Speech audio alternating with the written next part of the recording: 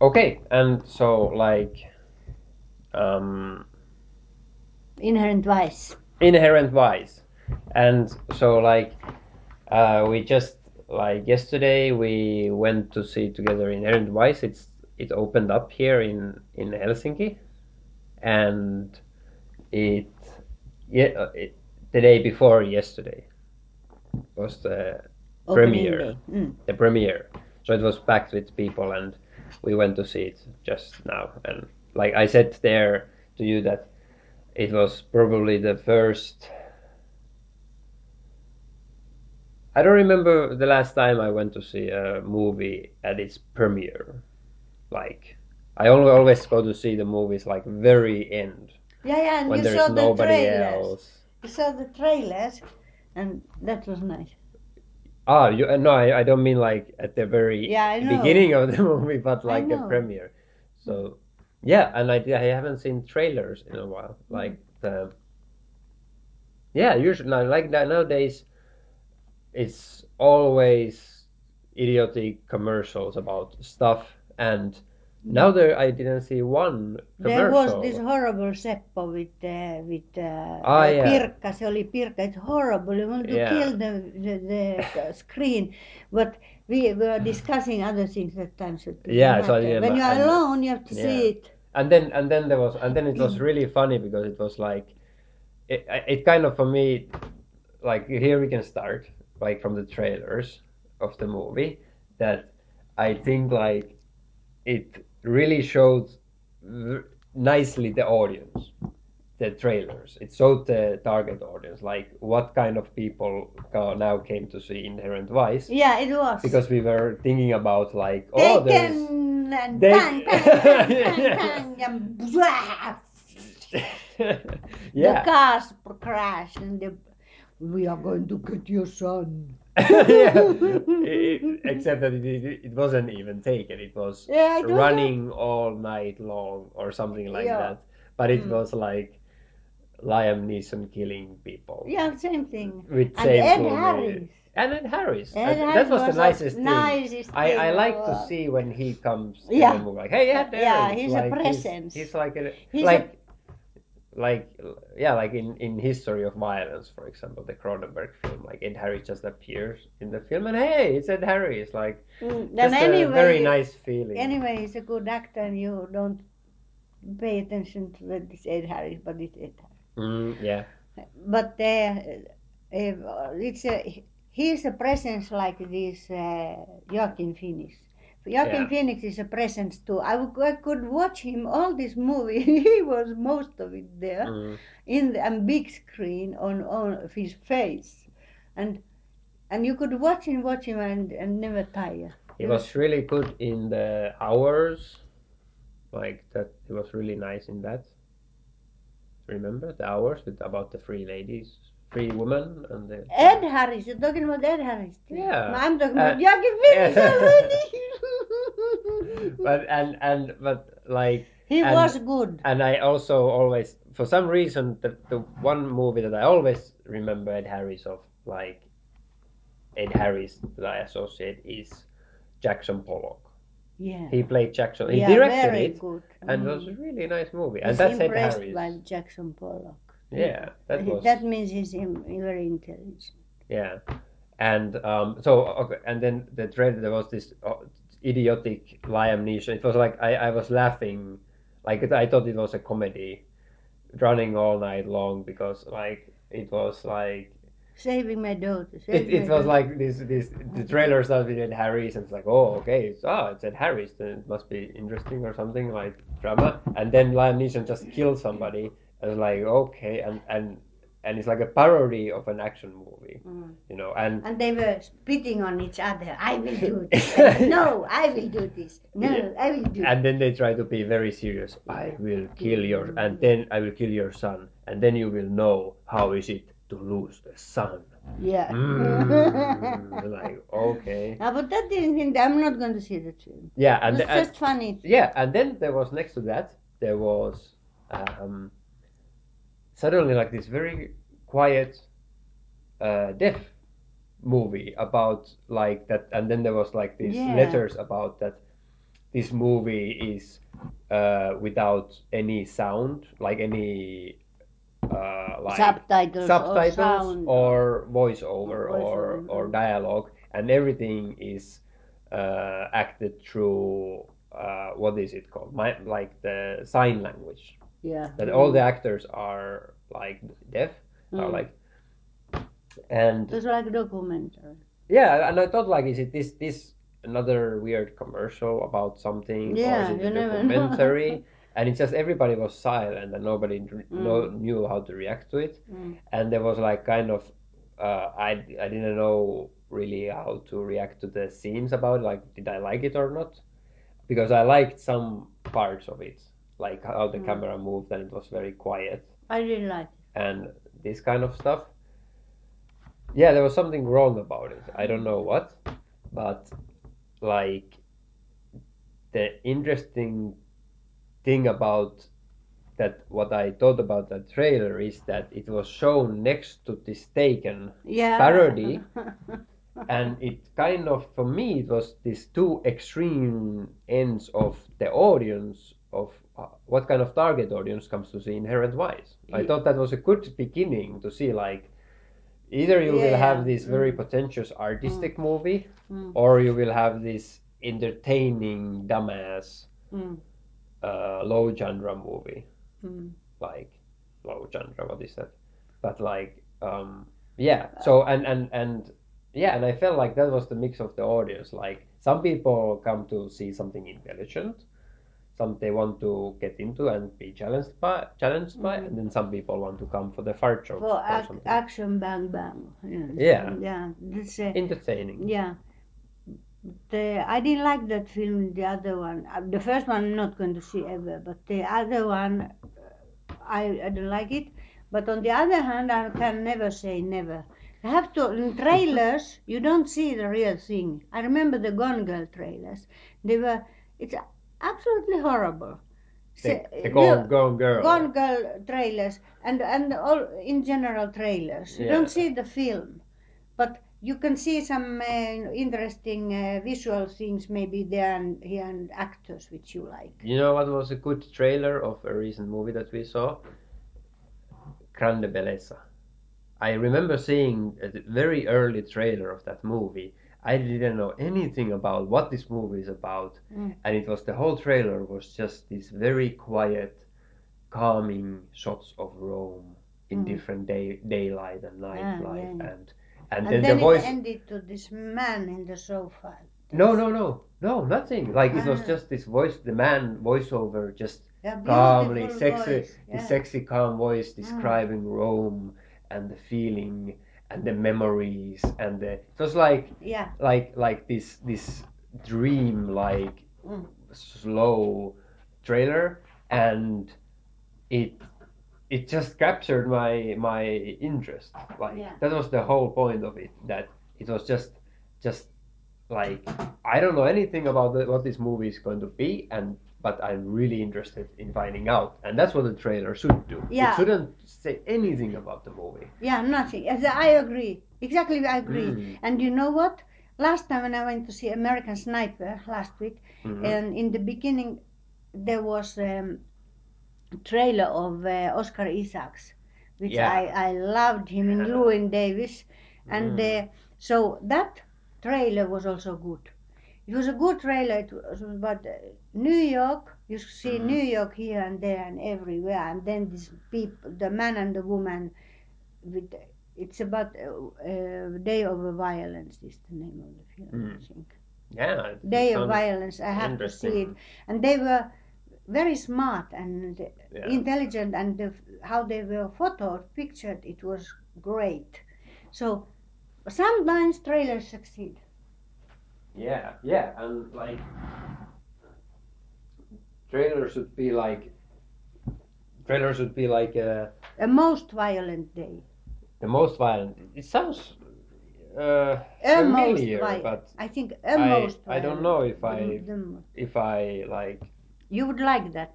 Yeah, It's you don't have to know anything about it. Yeah, I haven't heard anything about it, but like, yeah, sometimes like the media exposure is too much. Like the Ex Machina, the another Oscar Isaac movie that we saw Ex Machina in on the trailers. I didn't even. They show like way too much of the film. It's like this artificial intelligence movie. Yeah, and then always boom. Yeah, it's like it has to be like a thriller of its own, or Yeah. I don't know, but another. It's like underestimating the audience. Yeah, now I'm just thinking about good trailers. Like another good trailer that's really captured me is the girl with the dragon tattoo. Yes. That was amazing trailer Yeah. with the Led Zeppelin music, and it's like this. But she's great moment also experience. visually. This woman. Yeah. See. What was her name? Rooney Mara. Yeah, Rooney Mara. Rama, Sama, Mara. Mara. Rooney Mara. Yeah, David Fincher. But now we saw Paul Thomas Anderson, not David Fincher, and it was Inherent Vice. So maybe instead of talking about the trailers, like Yeah. we should talk No, about the movie. I would like to say about that film, which captivated me afterwards. What was left immediately in my mind was these colors, the colored, Yeah. the colors of it. It's blue and green, and it's all blue and green. This Joaquin Phoenix is dressed all the time in blue and green, and sitting on this sofa and the telephone and everything, and um, also the California in that 1970s, all blue and green. Mm. It was mostly the visual effects were marvelous. And it even started with this very dim, nice, really dim, dark, like deep blue night light, like inside Joaquin Phoenix home. Remember, like he was just laying there, Oh, and you there was know this what? blue color all over, and it was like this very real. You know what? Yeah. We talked yesterday after we left from the movie on all the films which it reminds Yeah. about and what it's built on. It's built on several films, in our opinion, Yeah. both of us. Yeah. But now I remember one more very important film, Yeah. where in the beginning lies a man in his small apartment on the sofa, and that's how it starts. And what a tunnelma, stämning in Swedish. It's the feeling, the atmosphere. Yeah, atmosphere. The atmosphere. Yeah. The atmosphere. It's this French movie from 1970s or something from Alain Delon, which I saw, Yeah. and it's called Ajojahti. This chase. Yeah, the chase, Heat. but no, yeah. Also, I think Heat and everything else got after that films, but it's a great film and it's French, so it was all French. What is Ajojahti in French? I don't have any It's idea. anyway. It's one of the greatest films ever. But he lives in that apartment like that, and he goes back to it all the time. But there, the coloring was red. Ah. Kind of orange red. And in the beginning shot, or all of it. Oh, okay. All of it. And here it was blue and green. How much you can make with the film with the coloring? Yeah. So anyway, put it down somewhere. This Ajojahti, you have to see it. You can get it in the library even. You're going, but anyway, and it's I saw it in Orion, in the Yeah. National Film Archive. Breathtaking film. Yeah. Oh, yeah. And now I see it. This is it's based on that. Okay. But of course the story is different. They are going after him. Yeah. But the way he lives. Yeah, I'm talking about the way he lives. Yeah, and kind of Lone. it was kind of an opposite of what Alan Delon is usually, because he's so cool, like Bogart, and then Joaquin Phoenix played like this extreme opposite. And very nervous and kind of like not nervous but like very on the edge kind of yeah, kind kind of of a guy. this pot smoking person. Yeah, Like it was like nervous, and but of course Humphrey Bogart. We talked about Humphrey Bogart mhm. in this sense of this film, Yeah, this Inherent Vice. So who is very much involved in this is Humphrey Bogart and Raymond Chandler. yeah, But now I got into it this Alain Delon. yeah, yeah. But like Bogart was the thing that we when we went to the movie, like Bogart was the thing that we started. Like I told you, like you said, you had this um, thing that you said that you had this kind of web made out of string, ball of string of things that Yeah, you had to in my handle. fingertips there are strings and I have to keep them all in control all the time and it's quite impossible because they are all going into some directions and combined together with Yeah, Philip Marlowe and the Chinatown and this marvelous Fear and Fear and Loathing. Loathing in Las Vegas Yeah, and like you had all these references that you Benicio or del Toro. associations of the that are connected to this movie, but you don't really. It's like hard to grasp them and to keep them all together. But like, and I told you that like the big the that for me the first thing that where it all begins, Yeah. like the first note of or the beginning of the line is the Bogart, and for me it was Yes. Big Sleep. Like okay, like everybody has been talking about the Long Goodbye And I and talk about Maltese Hawk. Maltese Oak, and I to me it was Big Sleep. Like to me, I kind of went on to this film to from the point of view of the Big Sleep. That to me like this there's some kind of commentary or some kind of like purpose to to reflect on Bogart and the Philip Marlowe Big Sleep story structure and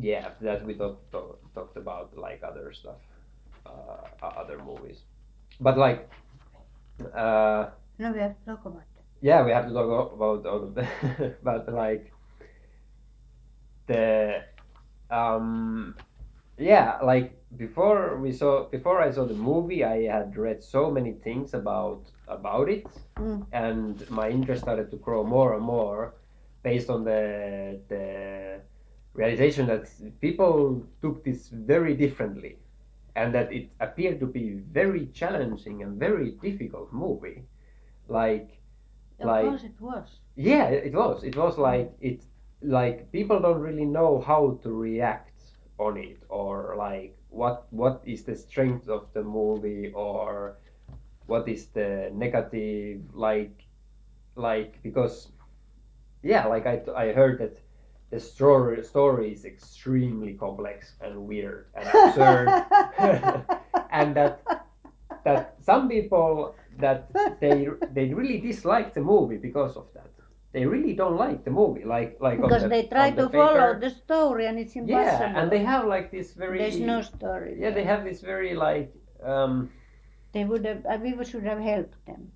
you know what I was thinking when I was watching the movie I was feeling like people it felt like people went to see the movie and they want the movie to be how they like it to Yeah, how be. they They like it. don't they There are don't many, want it many to times. present itself. It's not like I was thinking about science or belief system. Like in belief system, like you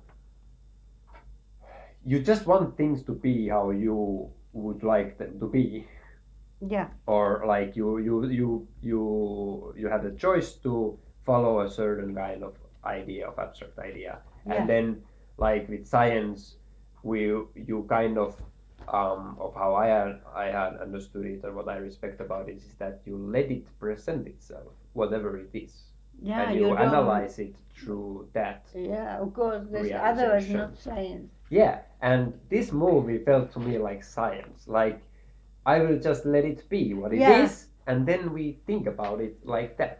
And The- it was a very nice experience in that sense. That I don't have to make it to be something that it doesn't want to be or it cannot be.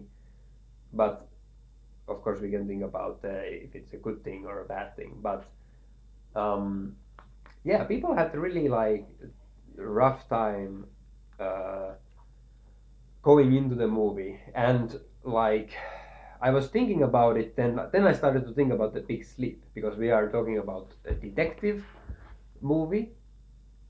Philip, we are talking about a very clear reference to Philip Marlowe and the detective, and with the absurd story structure. And I don't. I actually I never even heard this reference from many people. That people refer to the Big Sleep. People talk about how complex this storyline is and you can follow. But Big Sleep as well is really complicated and hard to follow. And but we like it. We think it's a fantastic movie. Then why do we think that this is a bad movie? Like I think that this Maltese hawk resembles this one because it has no end and tail. No head and tail or anything. It's absurd thing which in the end the people are not connected, and they are just going and coming and like being together, but they're not really together. And they're characters, and then then there is this absurd kitsch statue of Maltese hawk, which is supposed to be the great treasure of the world, and it's a piece of shit. No, it's a kind of a block, yeah. clumsily done beton block painted some black, and in this film it was the fangs, Yeah. this golden fangs. See, it was Howard Hawks film, this Deep Sleep. Yeah. Yeah, in no 46, but yeah. So I think that this golden fangs was this Maltese hawk. It's kind of absurd. It's Paul Thomas Anderson's way of putting all these films into in a very intricate way together beautifully. Yeah. It's like a filigree thing. Mm. And Joaquin Phoenix is the crown of all of it. He captures your attention Yeah. He's in just a brilliant actor. in every way, and the way we see him in this article, which I like this article. It was here. That's Larry David. That's Larry David. Yeah. It's this one. Yeah, because he's also blue there. On Helsingin Sanomat. Yeah, so there's Veli-Pekka Lehtonen who went to interview Joaquin Phoenix, and we got this wonderful photo of this.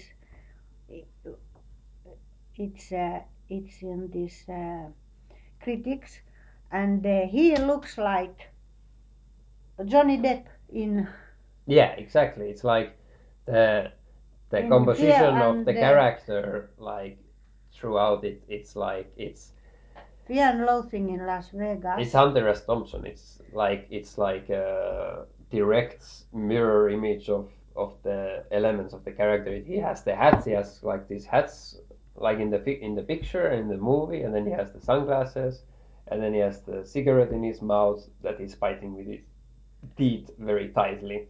Which in the Fear and Loathing he had this holder and that is and his keeping. face has the image of that And you know feeling. what I was thinking, or what do you wanted to say? I know that the only that in this film also Benicio del Toro and him just walked along together. They had to go somewhere, move, because in that film they move in the car, they move, and all kinds of things they In move Fear and Loathing. in Fear and Loathing. So they had to move, and they were kind of together like a bunch, like there. Yeah, yeah, it's like this He buddies. came with the Yeah, red coat. He came into that policeman. yeah, Bigfoot. They came to Bigfoot with the with the red coat is Benicio del Toro, and they were both together like in a bunch, in a friendly. Yeah, and actually, like I thought that in the end they were like he's a lawyer, but yeah, Look but like a and, lawyer. and we are introduced to the character as representing the dog or next to the police, like he's helping the dog to get away from the police that they Yeah. don't press Yeah. charges or something, and it's like and immediately I think that it's like like Hunter S. Thompson's Gonzo, like the lawyer. And then he But didn't even represent him. He was in cohorts with Bigfoot. yeah, and he said in the middle of the dialogue, like the scene that clients actually pay me, so he doesn't pay him No. apparently ever anything. So But he also don't get money. In the whole film, nobody pays him. yeah, exactly. That's another thing. Like so, like in that. So I was thinking that they are only friends, but They he's so are. though he's not his lawyer, and he never represents him. But they are like friends in the end. But he is a lawyer, and it's like he has this power. And I thought that was the We connection believed he's a lawyer. He was with the obviously a thing. lawyer, but because they said to us that he's a lawyer, but he Mhm. never looked a lawyer for a second, except that he looks intelligent. And Yeah. then Phoenix doesn't look like a doctor, and he's working in a doctor's office actually. He Yeah. has a room in doctor's office. Yeah. This bum, which is he's not doing any doctoring at all. It was so weird of how It's full and layers of absurd I like how the scenes represent themselves, like the lawyer friend, like we are introduced him representing him with a certain character element. Yeah. And that he's like that we assume that he's this or that, and then we kind of get more information later on about what the deal actually is. The same way as in the doctor thing, like when we hear about his office in the beginning, but then he actually goes into this doctor place and he's like, hello doc, like welcome at your office. There's a patient in your office, the receptionist This says. receptionist called Petunia. Yeah. Her name was Petunia. She was very lovely. Who is, by the way, Paul Thomas Anderson's wife. Yeah. Is the receptionist. But what, by the way, in this comes out in this Petunia, we see that how carefully all the characters are in the hundreds of characters, and they are all carefully represented and named. They had these crazy names, no? Yeah. But like and there was another scene also. Yeah. So there was another scene in the beginning when we are seeing, like we are hearing about this crazy beginning plot that the woman tells, which like it's a good example of the movie that like when the when the movie begins and the woman starts talking, the Shasta, the ex-girlfriend. Horrible name. Yeah, it's a really stupid name, and she starts talking about stuff. I don't The understand. woman was stupid altogether. Yeah, she was Horrible stupid. woman. Yeah. And Berti Avola here says, here in this says that she's the best in the film. Yeah, the actor. Do you think that same thing about the actor? No. No, I don't think either. Like I didn't like her that much. Like she acted very well. In the beginning, the woman tells this plot that is total absurd, and I don't understand anything what's going on. And this one is not Shasta. It's just somebody else. She was the Shasta. She was the ex-girlfriend. I think she was not Shasta. Well, who are you talking about? It's just the woman who tells you. Not the narrator. Not the narrator. The ex-girlfriend, the Shasta. I'm talking about the Shasta. She comes Okay, in and she Shasta. starts telling this plot, how the movie begins. Just like in every Philip Marlowe story, the woman comes Exactly the woman. It's the same, same. yeah, It's exactly same, it's the yeah. classical setup. Film noir. Yeah, Here we it's have so a film clear.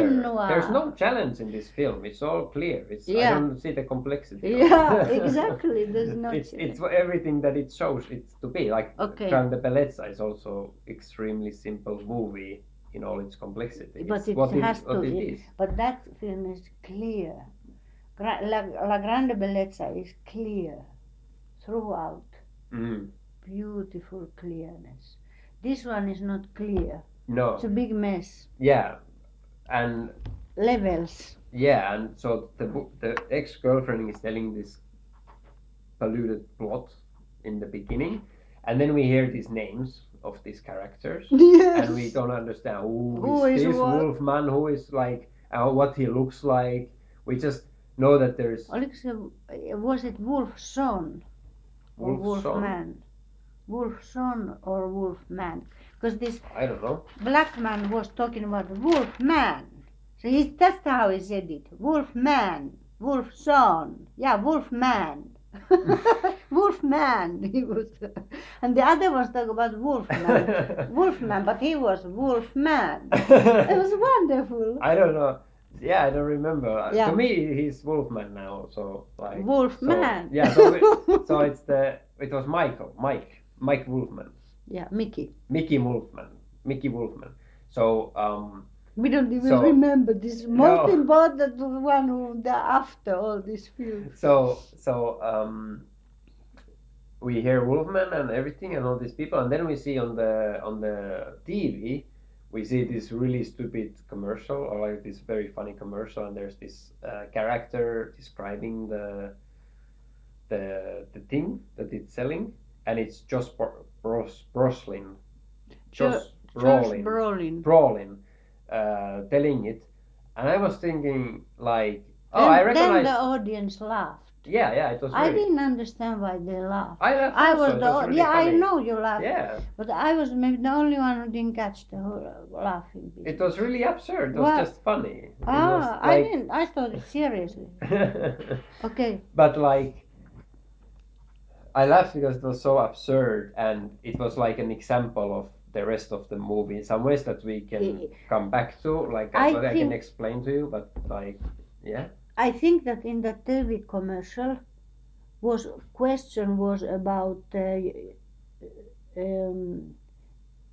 yhteiskunta. on the TV, Yhteiskunta, yeah, on the in TV. the society. Society. It was all about society, and I think that TV frame, very small square frame in black and white with the afro on Josh Brolin talking, gave the measurement for this film. Yeah, Now we are talking about society.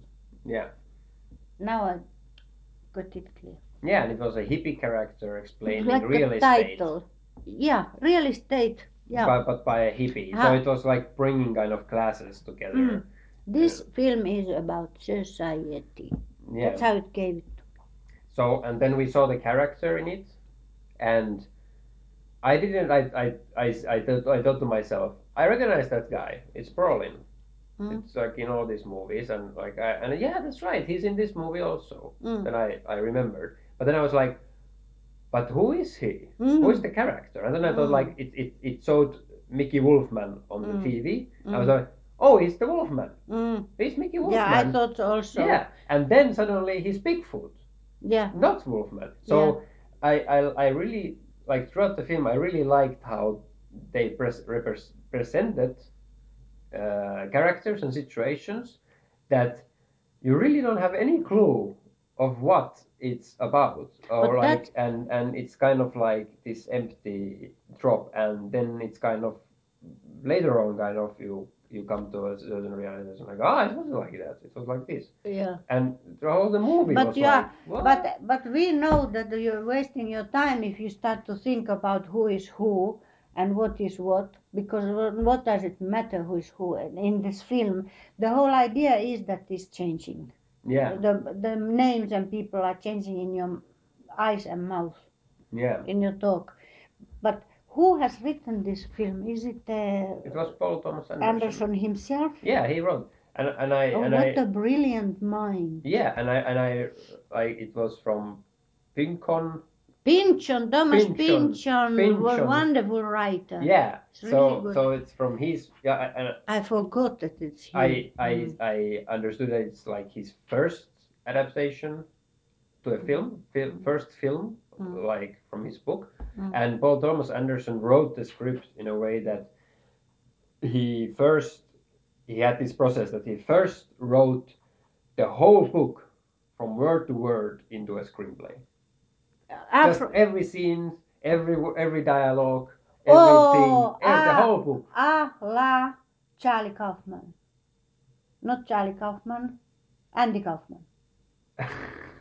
Like reading the book. Reading the book of Gold Hat, this what Kultahattu. You saw the movie. It was the Andy Kaufman. yeah. But like the book, the Kultahattu, the what is it called? Now I don't remember. You saw the movie with Leonardo DiCaprio. The stupid movie.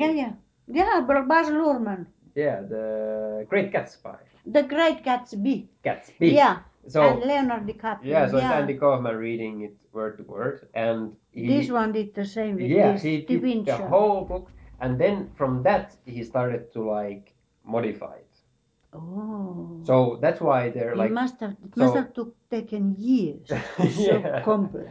Maybe it took like. Just like to mix up the porridge with the names and the people, and everybody's frantic watching it. Who is who? Who is who? Who is who? Yeah. And anyway, there is only him. There's only Joaquin Phoenix laughing.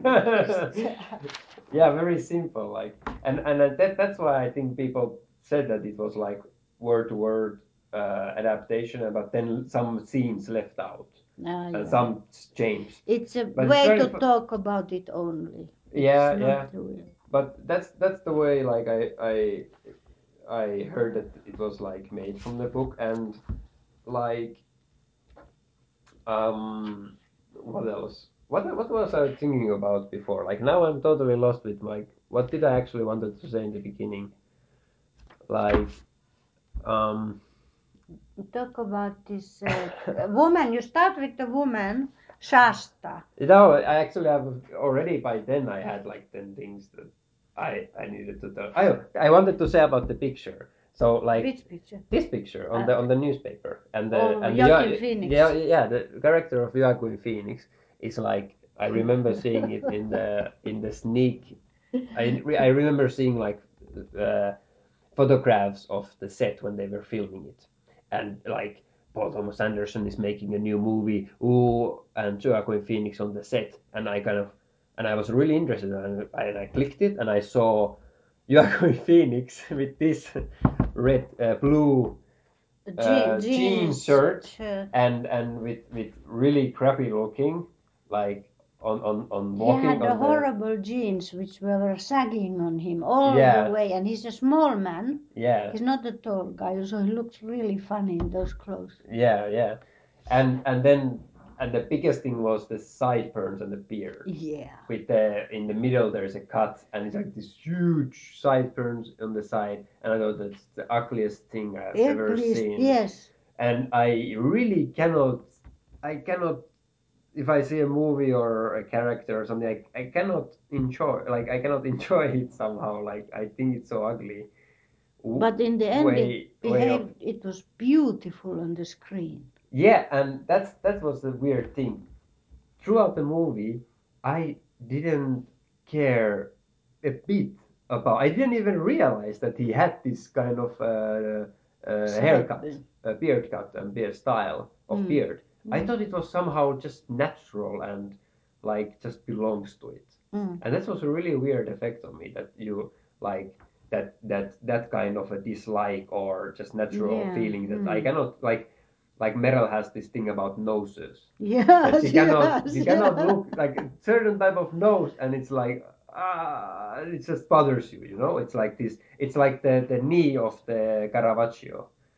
You know, it just comes out and it captures you, and there's something about it.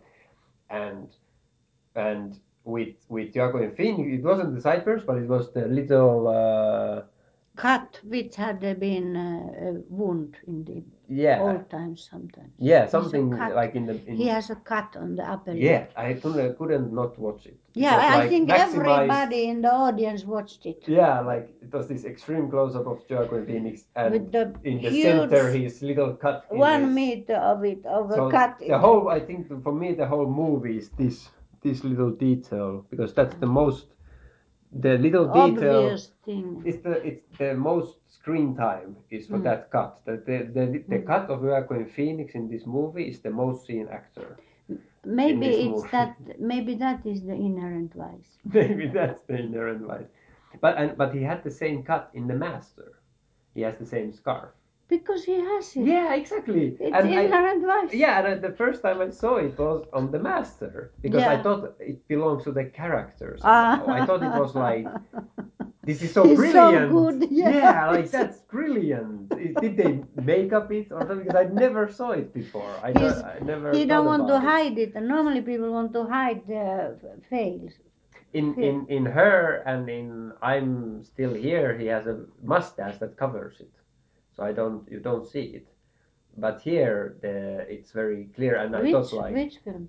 I'm Still Here, the one on the interview that they saw on the newspaper, that he's a rapper and everything. That Veli-Pekka Lehtonen liked a lot, and I agree. Like that's why I like Veli-Pekka Lehtonen. Like I give trust to him, like you say. But things like this on his interview that he mentions, that like he goes through his past new films, like I Walk the Line and all this kind of stuff that he got famous of.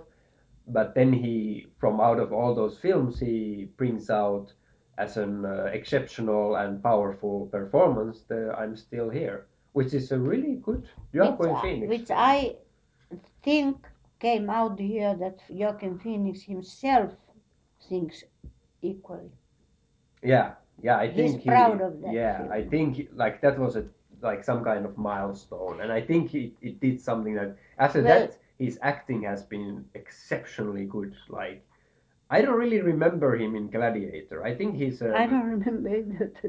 yeah, exactly. He must be good in it. Yeah, apparently he got an Oscar for it. Apparently, No. like they said Russell it. Crowe got Oscar. No, but they said here that on the interview they said that.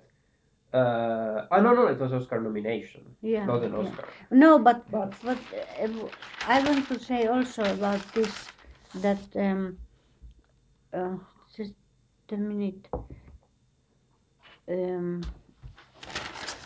Now you mixed me up with this. Yeah, because in this I'm Still Here, he had to be very brave when he did it, because he had to say publicly, "I stop acting." Yeah, and it was a mean big it. thing. It kind of meaning it, but not me. He didn't mean it, but he meant it. So it must have been very he's courageous person. It's one of the greatest meta movies ever, because I remember hearing the news and I didn't know how to take it, and it was weird, and it really shocked you. Same thing with Kim Ki-duk in Arirang, when in the end he killed himself. And I was sure that's it. My God, I so believed in this whole Arirang that it was. And then, what luck, he didn't stop. He made still new films and is making better and better. Yeah. Let's make an order here. If go logically. So what we want to say is that obviously this inherent vice has layers of movies in it, which Paul Thomas Anderson has done, and those movies are in what you told me yesterday is the Fear and Loathing in Las Vegas, and Benicio del Toro in this film because of it. I'm so sure he's clear. in And because the of it. character design and the sorry. Do you want to continue? No, like their films? Yeah, you can say something about Fear and Loathing. Yeah, like the first thing was like, to me the beginning was Big Sleep. We start from Big Sleep. That's the basic structure. That's the base. We start from and then think this Big Sleep. And I think also Maltese Falcon. Maltese Falcon. Maltese Falcon, and apparently the Long Goodbye. Yeah, but we don't know about that, so we don't include it. To us, it's Big Sleep and Maltese Falcon. Or have you seen Long Goodbye? Yeah, but I don't also. What kind of film? I don't know what No, kind. we have I've to never see seen. that's so it. I don't care. That's the lines I have to keep in the fingertips. Yeah, I don't care about Long Goodbye. I know Big Sleep and Maltese Falcon. Like that's the base. And Philip Marlowe. The no end knots. So it doesn't matter like what you said, like and the absurd on that story base, structure. Yeah. So then we start moving on, and we on that base, and we come to this kind of hybrid level of Fear and Loathing, and that's the Terry Gilliam. That's the Terry Gilliam Fear and Loathing, and in general Terry Gilliam style of how he creates this atmosphere that we have to talk about. Yeah. And then what was the next one? Now I totally forgot. Fear and Loathing, and it was Paul Auster was there. Yeah. Okay. That was like one thing. I'm trying to remember. Yeah.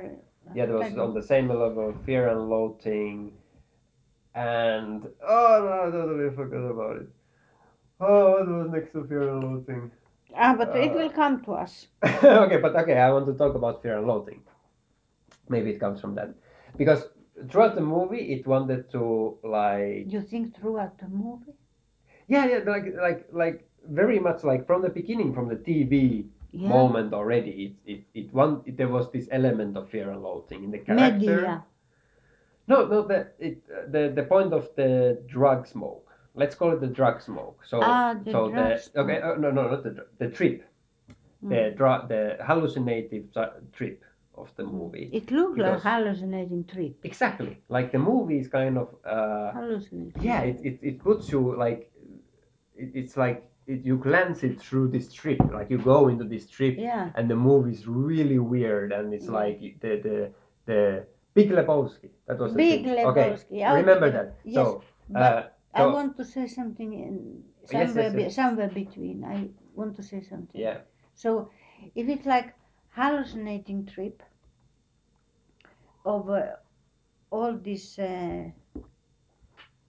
No, but now you said Big Lebowski. No, okay, the Fear and Loathing.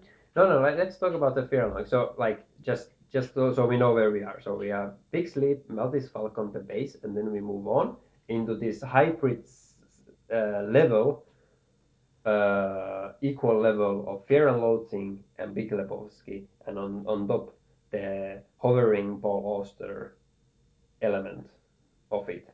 And the Fear and Loathing thing is that it's the hallucinative trip that we saw it. We see the movie through this. It's like a trip. It's like a hallucinative kinetic.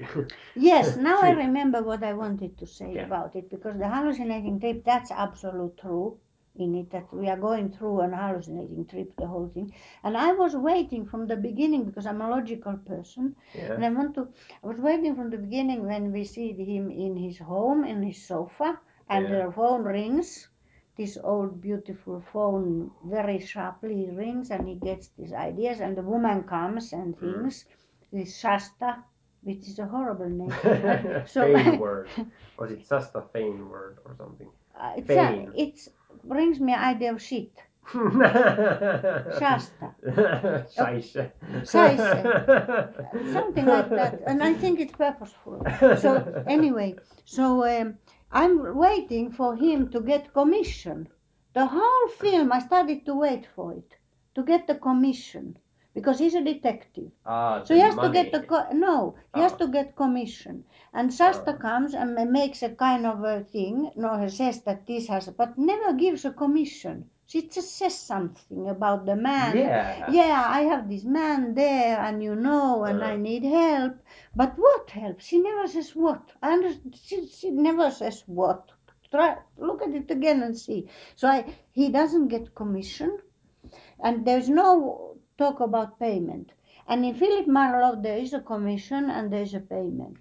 But And there has to be a logical. For me, that's logical. So we are on a hallucinating trip, which he never gets paid. You're Yeah, right, exactly. and he never is going to ask for payment. No, because how does he live? That's a very And how important does he get the detail. grass in his Yeah. table? It's full of grass, which the police in the end eats, and he smokes first, and then he eats it, and that's a great symbol of it, Yeah, of the that whole was a great film. Josh moment. Brolin goes great symbol, and he goes into a desperation on his face. This Joaquin Phoenix when he eats Yeah. it all, and now it's gone.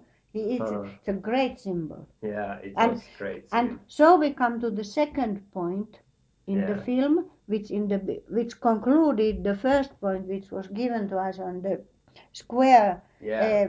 of the society. Here we have the society, and in the end, there's a second point where Josh Brolin eats this grass. Here we have the society. Yeah. The police eats the grass into his stomach. And even eats Don't smoke it. It even eats the joint. Even eats the That was joint. for me like such a It was outrageous happening. It's out of logic. Did you notice that Brolin was crying? Yeah. He had this. Yeah, he was crying. It was deep in his face, closed the eyes, so you couldn't see it clearly, but they were really red, and it was like trembling. There was like something breaking down inside. There's so a great actor. much levels in that to think can't about paint it why he's crying. Like after, like that was one of the biggest mysteries. Like we talk about how you think about movies afterwards and what kind of sticks in your mind. That was the thing for me. Like that was for me the great mystery of Inherent Vice is why Brolin Bigfoot was crying in the end. Like that stick with me. That was the thing that I started to think more and more and kind of starting to think the background and what happened behind the scene and kind of deconstructing the plot and so, what has happened was that moment, that image of Brolin crying. So back to the logics. Yeah. Is Paul Thomas Anderson has made a trilogy like you said in the end of the in the theater you said it. Pertti Avola said. He said it? No, you said that somebody said somewhere. You said in the theater. Yeah, but I referred to you because you said somewhere that somebody said that. Or was it Pertti Avola or somebody who said that Avola that he's like making a trilogy of like not a trilogy. He's making movies about America in different periods. Oh yeah. But I think it's obvious that he's making because there will be blood. Yeah. It's one period. Yeah. And then the next master is in after the war when Phoenix got out of the army and the Second World War, and now it's 1970s. But he hasn't made yet nowadays life, but maybe he doesn't. Yeah. So I think those describe society and it's established there but covered very cleverly in layers. So we are in layers. Yeah, and they are very like American. We are in Big Lebowski. Yeah. Yeah, and the Fear and Loathing thing is like if I think about that more, it's like that. Yeah, I maybe I don't want to say which one is better or succeeds. Like they do it very differently. Yeah, they do it very I can't differently. Say even. And Derek Gilliam, like I said to you yesterday, that he's so classic with his style. And when I the whole time watching this movie, I started to think more and more about what kind of a great movie Fear and Loathing is, and what kind of an amazing experience as a trip it is. It's not and him. Yeah. And that that was like this movie now came up and people are like challenged by it and they think about it, but like I said to you yesterday, to me I feel like this is just a prototype of all kind of other movies. Yeah, like what you said in the beginning, that it's the too. levels of different movies that Paul Thomas Anderson kind of feels like refers. Not maybe it's a Cousins thing, that we just see them. we see because we know these movies and everything, and we kind of piece it together. But That's he's an our artist. He's a great artist, so he can yeah create something new. He don't yeah have to refer to the old ones yeah like no Roy Anderson to Bruegel's yeah bird in the on the no branch. yeah Don't exactly have to. no yeah Or it's Tarkovsky. it's more like the evolution of like Cassin's neorealism that you explained yesterday. Mm. That how it just evolves by itself on the basis of others or of of examples. And I think like Fear and Loathing is like we by watching Inherent Vice we can see so much more in Fear and Loathing. We can actually now compare it and see like how what kind of a trip that is. Yeah. It enchants this thing. Yeah, This like film there thing. like now people should really say how amazing director Terry Gilliam really is on how good he can actually create a trip Mm. inside like we have been talking like people thought about Gaspar Noé and Enter the Void that how it made a new kind of experience and it's also like a hallucinative trip the movie but Terry Gilliam still made it already with Fear and Loathing like this thing was it in the 90s I think the movie was made that it was created and it's so wonderful. It's so It amazing and lasts time. yeah, and that I started to think by watching Inherent Vice, and that I think is quite amazing. But I I think Big Lebowski also is this makes the same effect. exactly. Yeah. So now we come to Big Lebowski, which is the another equal level from this Big Sleep, and that's yeah It's from the Philip Marlowe yeah story made into American some living yeah yeah Big Lebowski yeah. because yeah it sounds like you're describing Inherent Vice. Yeah, yeah. Because it is the same. Yeah, and that's what I was saying to you yesterday, that it's somehow even a little bit painfully similar to Big Lebowski in some ways. Like there's so many different things in them, but the main joke or the main absurdity is there that it doesn't matter, which is the Big Sleep. But Big Lebowski again, it's like a prototype of Big Lebowski where it's parodized and it's like made use as a story element. It Even has, you know that Big Lebowski, it's a Coen Brothers film. So that is a very playful film. You all the time feel fun yeah, it's there when you see it. and isn't it It's amazing? fun. Isn't it amazing how like There's no inherent vice in Big Lebowski. no, there's no.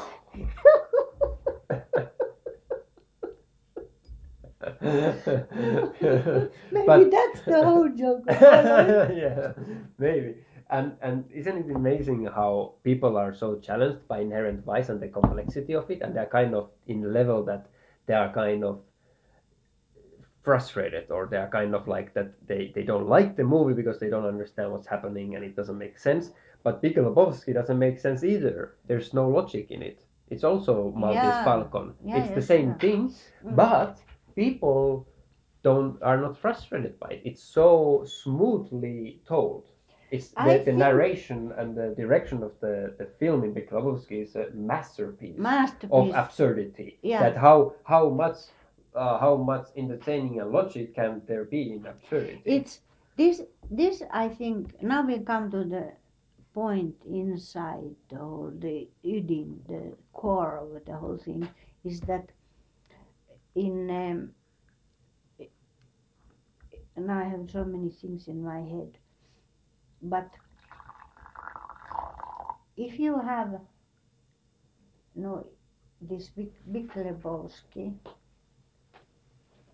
just a minute. Um, so you say that there is no point. Yeah, you have to close the coffee machine. Yeah. So if there's no point in Big Lebowski, like there is no point, but there is a point of not being a point. Yeah, exactly. Yeah. So and it's marvelously done, and we are kind of bluffed through it, but in the end we get a full package and not bluffed. We are not bluffed, even if we are bluffed. Yeah. That's the great art of it. Yeah. So we go into that. So, but now we come to the core of this inherent vice. Yeah. And Paul Thomas Anderson is that there is. He wants to say, in my opinion, Paul Thomas Anderson wants to say that in Philip Marlowe films in the 1940s, let's say Maltese Falcon, or Wycliffe or anything of it. So there absolutely is no point.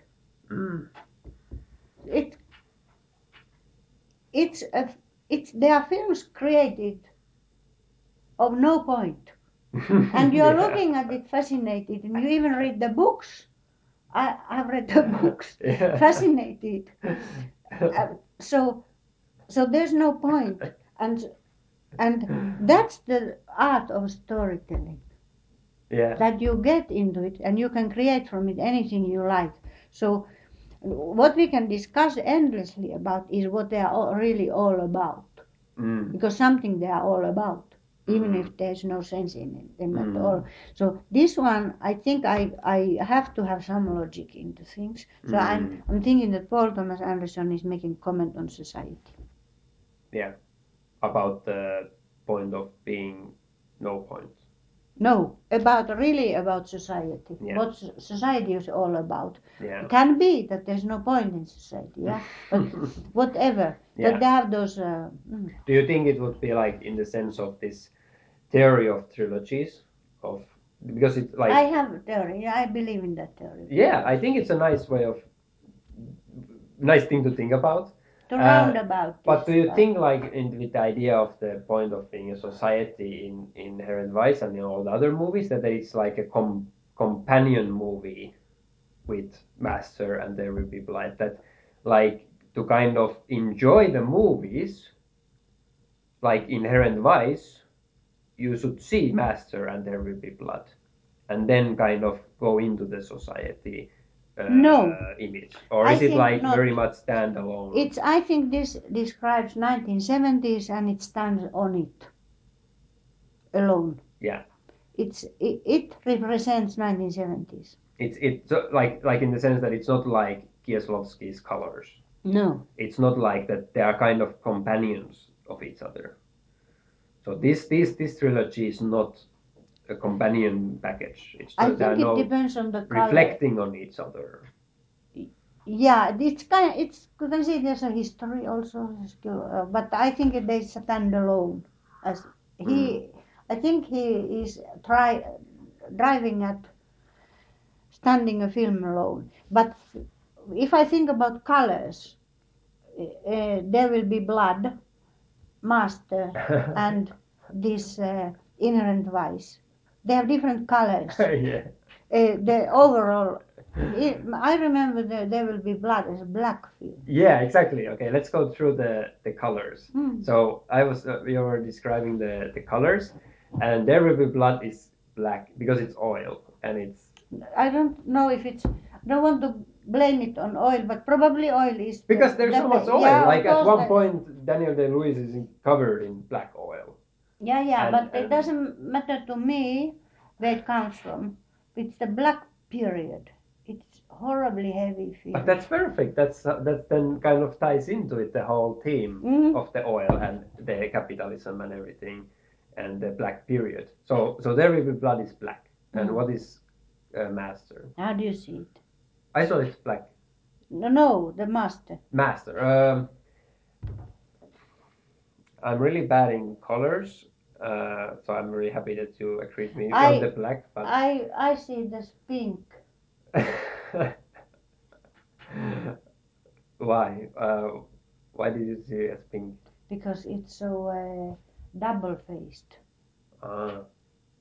Is it like, you mean like... There's an inner sexuality in it. You mean a dualism? No, a double-faced. It's cheating on each other, the whole thing. The society is like cheating on each other. It's pink. It's pink is an interesting color for that. Not because it's like associated with this pinkish, colorful thing, but just as a I color. see it as because human, it's white people mostly, not black. Black would maybe or not agree with this or any other color of a race, but it's a film about white people ruling and pink. Yeah, yeah, the pink color of the skin or something, like with Yeah, the yeah, white. no. Yeah, like I for And some the reason. double facedness, I see. For some reason, I don't know if it's my lack of imagination, but for some reason I think about it as gray. But I think it's probably because of the posters and how the film kind of. Also, the low. It has this low No, it's saturation. pink. Yeah, but like I. That's why I said that maybe don't have an imagination enough for these color themes, but like it felt like this low saturation film, and the scenes and the color there wasn't strong colors that came out. It was kind of muted together, and that's why I kind of feel like it's this grayish. I don't see it as a shocking pink. I see it as a pale pink, as a human flesh. Yeah. Not this pink. Yeah. And this one, this Inherent Vice, is blue and green.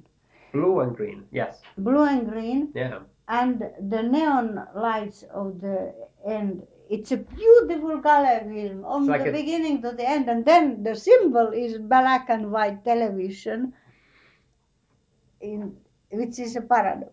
No, it's not a black and white. It had color in it. What's it called? Yeah, I saw it black and white. I remember it black and white. No, it was color. I remember in the beginning, Borolin had this gray hippie outfit. No gray, brown. But it was like turquoise.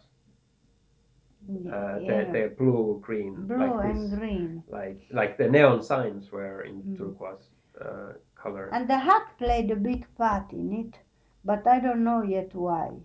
This Joaquin Phoenix's straw hat. Did it had other kind of hats? It only had that straw hat. Yeah, they only had that. But the funny thing is that in the beginning he changed his hair non-stop. Every scene we saw him, it was different hair with those ridiculous even a wig.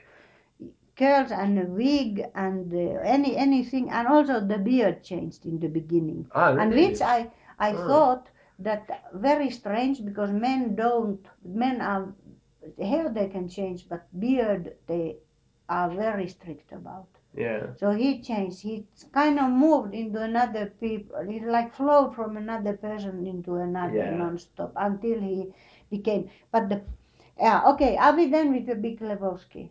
We've gone. We've gone big. We have gone through Big Lebowski. Basic. Then we've gone through Big Lebowski and this Fear and Loathing in Las Vegas. Yes. And we are all Paul Auster. Yeah, I wanted to say, I wanted then just to close it up that this level of Fear and Loathing, because it's like a hybrid of this. It's like Fear and Loathing acting like Big Lebowski doing a parody of Big Sleep. You know, it's like this hybrid of these elements that it uses, because the character is like Hunter S. Thompson playing the dude from Big Lebowski. It's I like see it also as a loner. Yeah. He's a loner. Yeah, and it's like a similar way of like just kind of going through the stuff and kind of just being in space, you know, like in the space in the moment, and in his like in the end when he's just sitting there and smoking, it's like Big Lebowski. It's like a symbol of a person alone going in his own surrounding, in his own society, going all around and experiencing things. It's a symbol of society. Yes, and I think I think there's so much about like the society thing that like again makes me think more and more about Hunter S. Thompson and his life work and his character and the real person, and what kind of a character he is in real life. He was an outsider going through these things, and he was like the filter of society who put this reflection in his writing. Yeah. But it's like fits so well in that society theme and in this inherent vice. But the, the thing. I had this in the film when I saw him yesterday. I mean, I saw Hunter S. Thompson yesterday in this film. So when I saw him and I saw Benicio del Toro and I see this Joaquin Phoenix. So suddenly I realized that I'm in another film. I'm looking at Hunter S. Thompson in this Fear and Loathing in Las Vegas, and I thought, blah, I've seen that film. I don't want to see it again now. Yeah. I want to see this. So I thought, blah. Now afterwards, I realized that it had important part of it, but I didn't enjoy it so much. Okay, that's all your critique kind of it. I enjoyed the film of Fear and Loathing in Las Vegas is my enjoyable films. Yeah. But in this, I thought, blah, I've seen it. Yeah. But of course, it was funny. That was a joke for me. People laugh at many things there which I didn't laugh. But that was when I saw Benicio del Toro. I said, hoo, hoo, hoo. Yeah, I started laughing just because we've seen this moment. Yeah, we've seen this moment. Like we knew how to react on Yeah. it. Like But I think he knew it also. Like this is now we are playing Hunter S. Thompson. Yeah. Now we are in Fear and So they Loathing. must have laughed when they filmed it. Yeah. But then we come to Big Lebowski with his carpet and everything. So Yeah. we Magic carpet. so we have gone through that, and now in Paul Auster. Yes. So Okay. now we are hovering on top of this holy trinity of hybrids, which is the Paul Auster element. And can you explain it? Like. No, I only know about Paul Auster. I admire him enormously. I read all his books and I enjoy them. I love them. And his films too. So what I know about Paul Auster is that I agree with his idea of coincidences. That life is coincidences. Yeah. And about this was all over this film, like. Yeah. So like. I kind of started to think a lot about the New York trilogy of Paul Auster, and that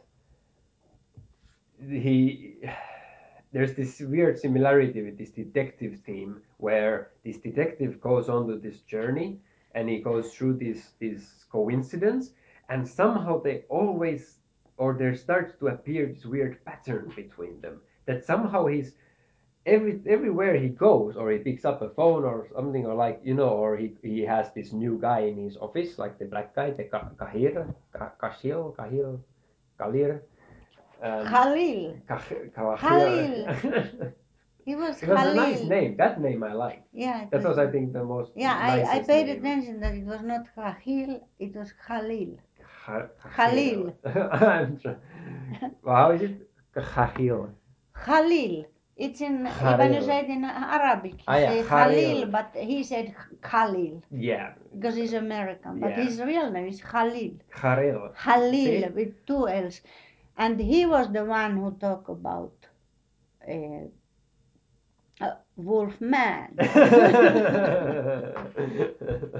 love that part. Yeah, that's the thing that it's a joke. About. It's full of fun also. Yeah, so he like these kind of characters, they just end up in his path and they create this absurd pattern of coincidence that has some kind of meaning somehow, and that's really what I was reading in Paul Auster, and in his writing. In usual, if I read Paul Auster, there's always this mystic coincidence of life. It's not mystic. It's the basic of life. Is coincidence. But it feels mystic. It feels magical. It's so brutal when the life is composed of coincidences and not by God. Yeah, and that's so like it's weird that it fits so well again that it makes me think so much of that, and it's like this that kind of ties it in. It kind of gives it structure of that. But it's a hovering element. It's not like it's not prototype of it, or it's not the basic structure. So maybe that's the purpose of Raymond Chandler also with this Philip Marlowe. It's all Could these be. and or and and incidences and and could be like what you said, that that's the brilliance of storytelling, and that there's no point, but there's some kind of point. And the Big Lebowski, because Big Lebowski is again also Paul Auster type of a thing, and Andreas Thompson tries to see that pattern in Fear and Loathing. He tries to make he's sense of just it. so intense. He's an immense, He cannot, immensely yeah, intense person he that he cannot can't really leave relax loose. at all. Yeah, and it was kind of like, and Doc in Inherent Vice kind of observes it. He cannot do anything about it. Like like he just, he's kind of at awe. Like when Brawling eats the grass, he's just crying because he doesn't understand, and he's so confused, and he's just seeing something, and he's all the time like, that's the greatest joke for me, is this seeing, this is so weird Yeah. that this is happening now. He doesn't. How is it possible that this is happening? I often wondered also, by with all kind of other things I wondered, was this, that he went all around, and how did he have the energy to go around? Because he was smoking grass at home all the time, and that's his life. And no, they give him tasks to tell this person that, and take this person there, and do that. And he goes and does those things without any money, any commission, anything. So where does he get the energy? Yeah. He went immensely all around and put his life in danger, and he got hit, and he got everything. Yeah, he You was remember? with the Nazi guy. He was. Yeah. So Oh now, my God. now we come to the point where what I noticed in this film immediately is that it went all around, hovering, coincidences, and he's doing all those things. And then this woman came with naked, and was this Shasta, which was like Shaise altogether, and they had this sex and everything. I didn't interest at all with that. Me It was neither. stupid of all, and he got horrible woman. Anyway, Yeah, it so was really so after lame. that, the film got into another level. It got into Yeah. space. The action. It got space action, got action, but completely different. In the beginning, it went all, and I thought that this is the film. He goes all around like Philip Marlowe, and the teller tells what to tell, and ho ho ho, everything. And I thought this is it. And suddenly it was not. It came into another action. It started again. The film started again. It couldn't have started from. He was so clever, this Paul Anderson. He couldn't have started it there, the original film. He had to make the first part first, and then it started this, and suddenly everything was exciting and action and different. It was not anymore Philip Marlowe at all. Yeah. There were parts of it, of Chinatown, I suddenly start to notice and everything. There was this intense moments like the escaping, the The- Nazi. The Nazi man got him, the Aryan man. He was an Aryan Who had the Hindu sign. Hindu sign of peace. But it's not Hindu, it's Tibetan. No, it is a Hindu. In India we saw it, and it's all over Asia.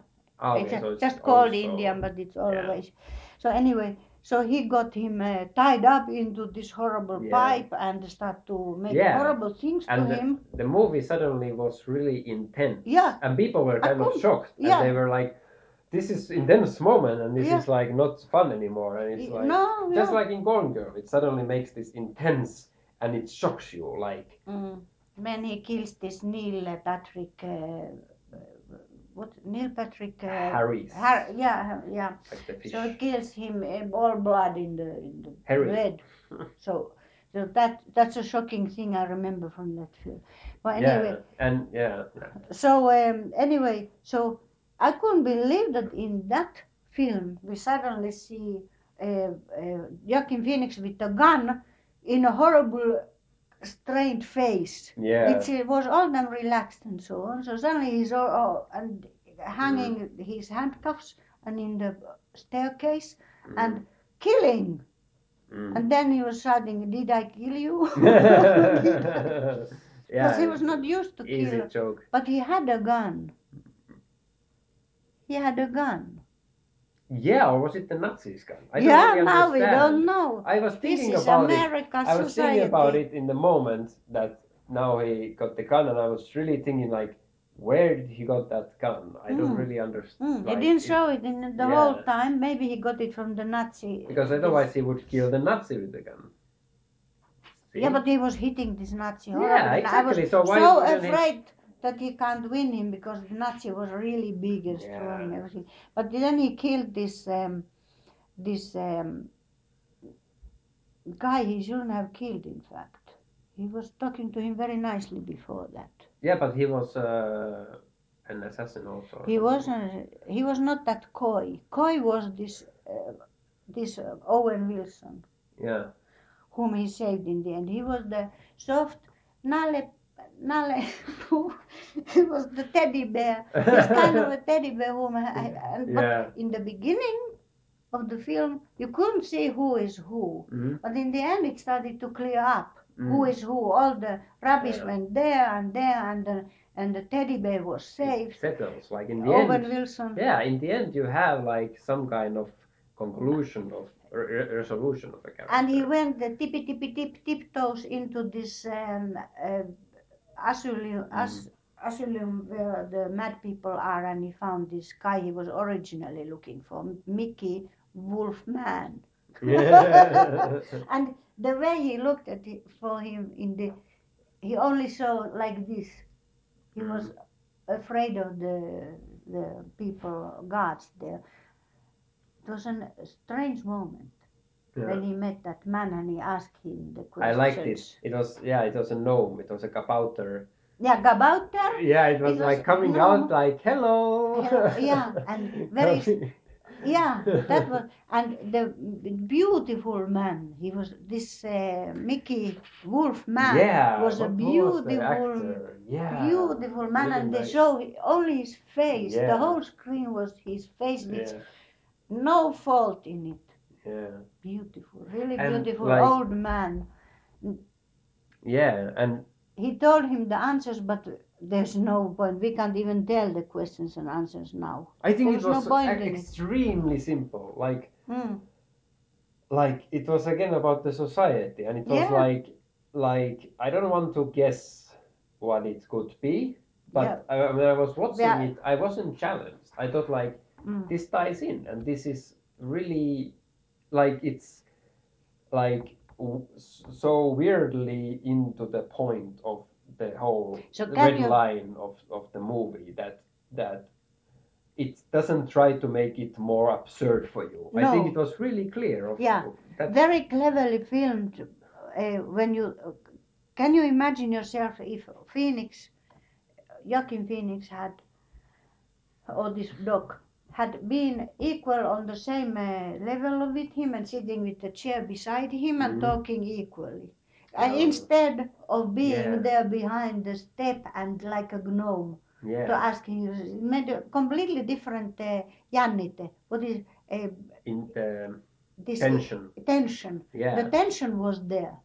Yeah, and it was so And weird. we Like could see the old man from the under, yeah. from the point of view of a dog. Yeah. And beautiful face from under, but not equal.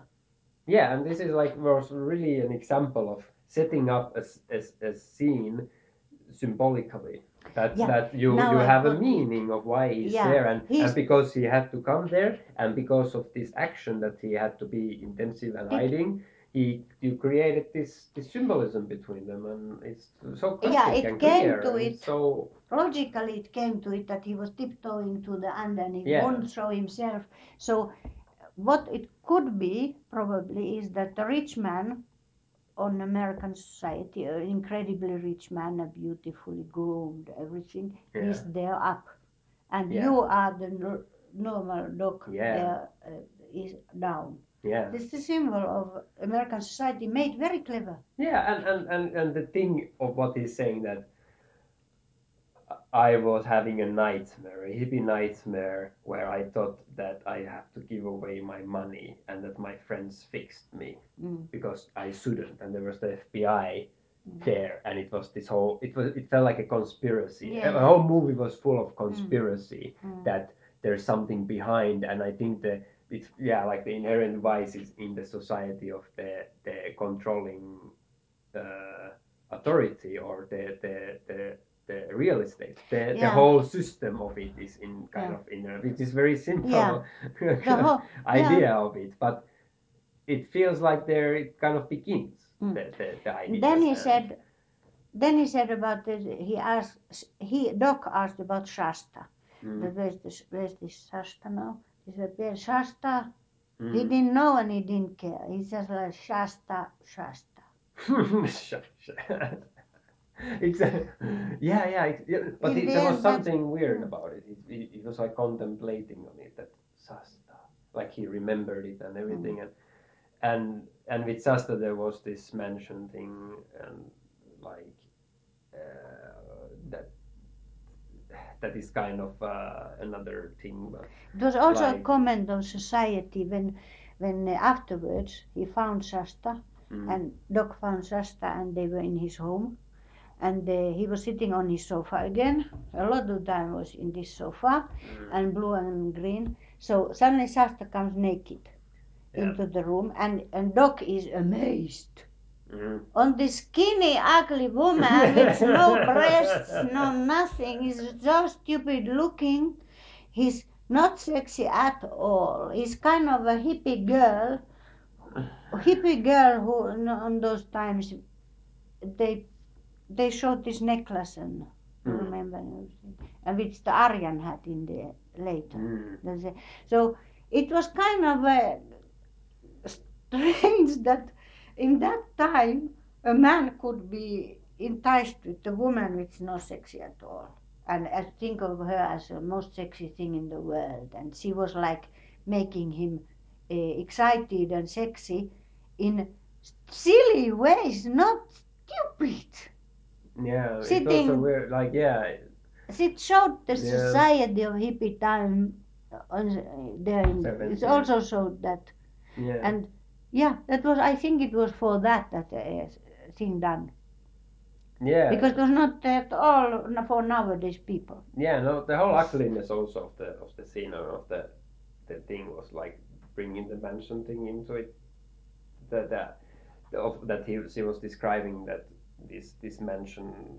You mean Charles Manson? Yeah, this kind of like, because she was kind of used in the same way that she kind of brought that the ugliness from that into that moment, and I was just kind of that the inherent vice of that, of that hippie 70s hippie mansion thing, and that of the society, that and that I couldn't really feel sexy of it or something. And but Doc thought it sexy.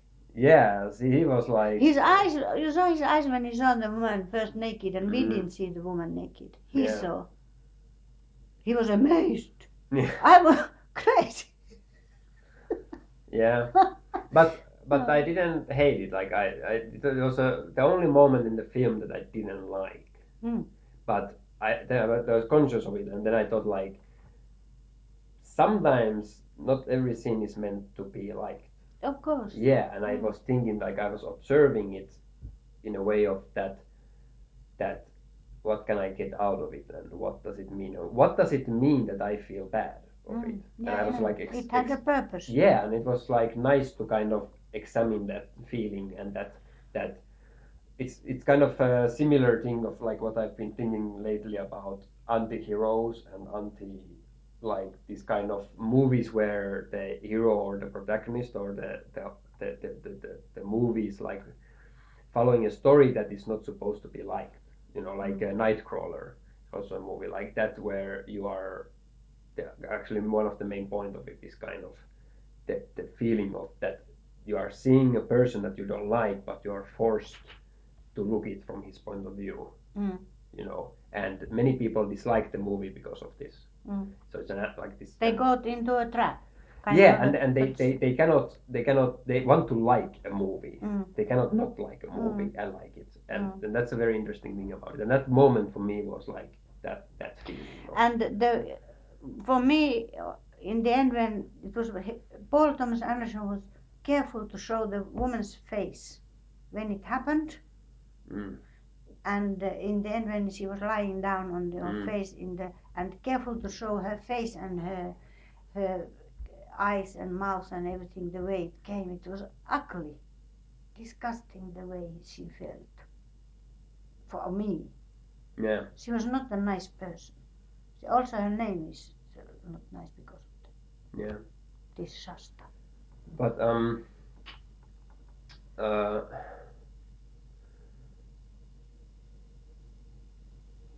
what else did I want to say? Because I don't want to think about that anymore. It is a part of the film which entices you, even if you don't like it. Yeah. You get into it. What I wanted to say is that like that we haven't even gone into technical things about the way it was filmed, but like I wanted to say something about the scenes and the way that I felt like there's this similarity with Wolf of Wall Street in the sense that Wolf of Wall Street is very much made out of scenes. The whole movie is like this scene is a bubble and every scene is perfectly choreographed. You know, they're like these masterpieces by themselves. And the main overview of the movie is like constructed out of these small scenes that kind of tangle together. In a way, there's not like kind of a pearl string. It's not like Terrence Malick makes one huge scene of a movie. It's like everything is all the time blending into each other. Yeah, he's involved with water. Yeah, and fire, and but Soros made Wolf of Wall Street into these small scenes, and with this I felt like that every scene was like this holy moment, kind of. At every scene, like because of the camera zooming into the character and into the dialogue and into the moment, and that it was like you're kind of like focused more. The scene becomes sharper and sharper without having any point of it. Yeah. And just like with the, and I saw it the first time with Owen Wilson, the first time we see him on the docks or something, and we heard first time we hear about Golden Fang. I have this feeling that that every time, like there's these moments in the film where you feel like a change happens somehow, something like a certain checkpoint of or act is completed somehow and something else starts. Like that Golden Fang moment was for me really amazing moment, weirdly, that when he came to that place where the Chinese woman was? Yes, the Chinese woman like tiptoed him into the mist and then chip went away, and then Owen Wilson came, and then before that she said, "Beware of the Golden Fang." And it was the first time we hear about Golden Fang, and she says, "Beware of the Golden Fang." And then we see Owen Wilson, and it's really stupid moment, and it's really stupid scene and stupid characters. Like I didn't really care about Owen Wilson and all this stuff. Had the part in it. Yes, but you are kind of dragged into it without knowing really why and understanding it. And then the moment when they started to say like, "What was there? Did you see that?" It's like, "Oh, what was it?" And then it's like, maybe I don't even want to know what it was.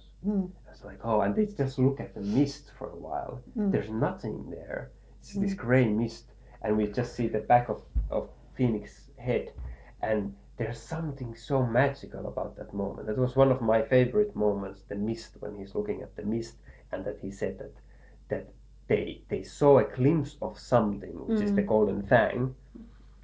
Apparently, the ship, the board, after he says that it was a ship, it was a boat, and that he says that he saw something on the docks, and then he said that I don't even want to know what it is, which for me was another point of the movie and the society and everything, that you kind of want to let it be, like the mansion thing. You don't want to get into it because it's so absurd and complex, or you don't want to get into the what is Maltese Falcon.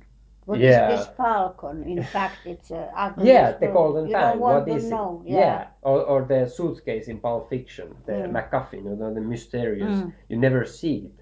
it's the question mark, the mystery, the unlogic, the absurdity of it, the unplottiness of everything. What is that ties everything together, the Golden Fang.